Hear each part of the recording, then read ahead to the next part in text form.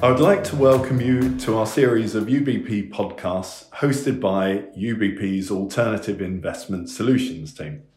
My name is Keir Bowley and I'm the CIO of the AS team. And I'm very pleased to have Thomas Christiansen, who is Head of Emerging Market Sovereign and Frontier Debt for the bank. The subject we will discuss today is that in an environment where investors are looking to replace low-yielding core fixed income exposure with exposure that generates a real yield above inflation, an area that should be considered is some of the asset classes within EM fixed income. Given that as an alternatives team, we normally look to invest in hedge fund approaches, why have I invited Thomas to provide his insights for us today? If you'll allow me to explain, for EM assets such as core markets, Brazil or Mexico, this will tend to be via an EM macro hedge fund specialist for our portfolios that trades liquid hard currency debt and FX. But as we move to non-core markets such as frontiers, there exist large informational inefficiencies which provide the opportunity to generate excess returns by specialist experts. These informational inefficiencies contribute to high levels of nominal and real yields, which both drives the core of returns from the long side and also makes shorting expensive and challenging. Thus, we think the optimal approach is via a directional specialist. Overriding all our selection process, either macro or directional specialists, is that they must be highly active in their approach, as we think that that is embedded value in your investment exposure. So Thomas, can you explain why the return profile in frontier markets is cyclical in nature? Sure, Kieran, and thanks for having me. So I think the cyclical nature is due to a combination of fundamental and technical drivers.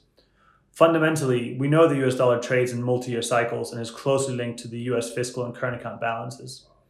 On the credit sides, spreads are correlated both to growth in commodities and the rates component, of course, to US monetary policy.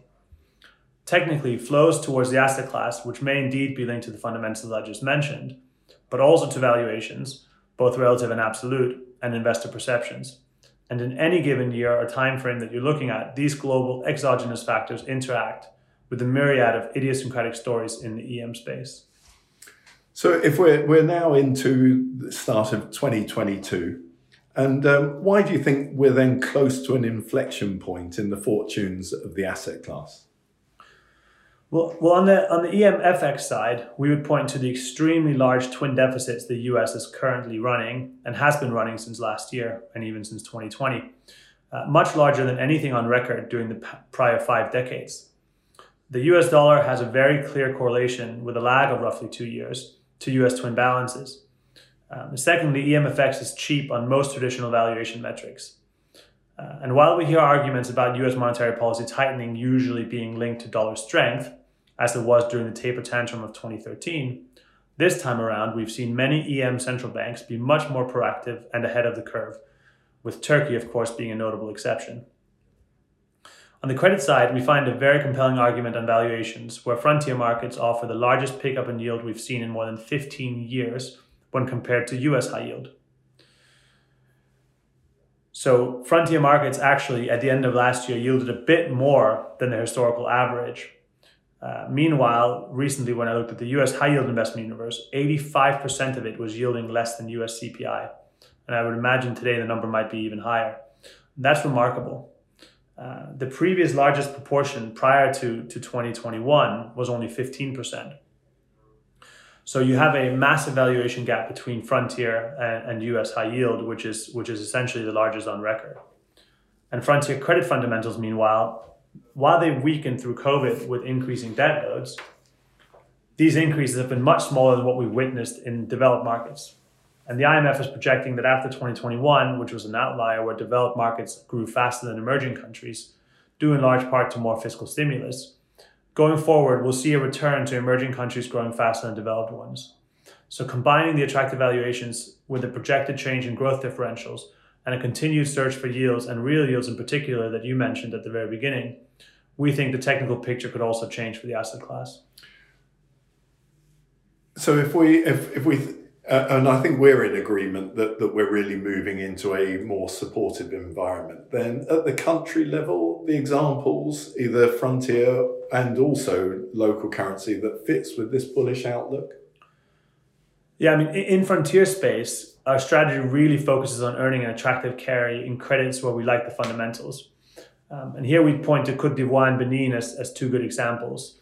Benin grew at nearly 4% positive in 2020, where COVID first reared its head, and is projected to grow around 5.5% in 2021. While Côte d'Ivoire grew also positively in 2020, roughly 2%, and is projected to have grown around 6% in 2021.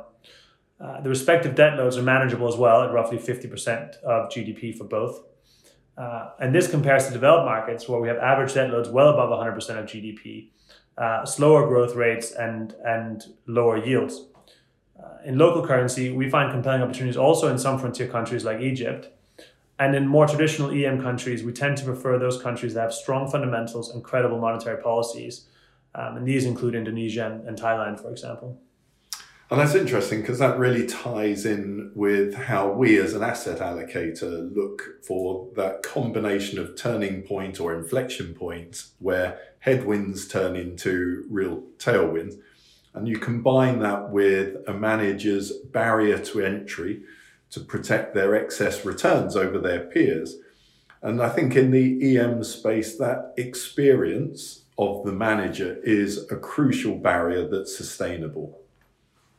I mean, from your sort of experience, or any examples where this sort of multi-cycle payoffs start to appear?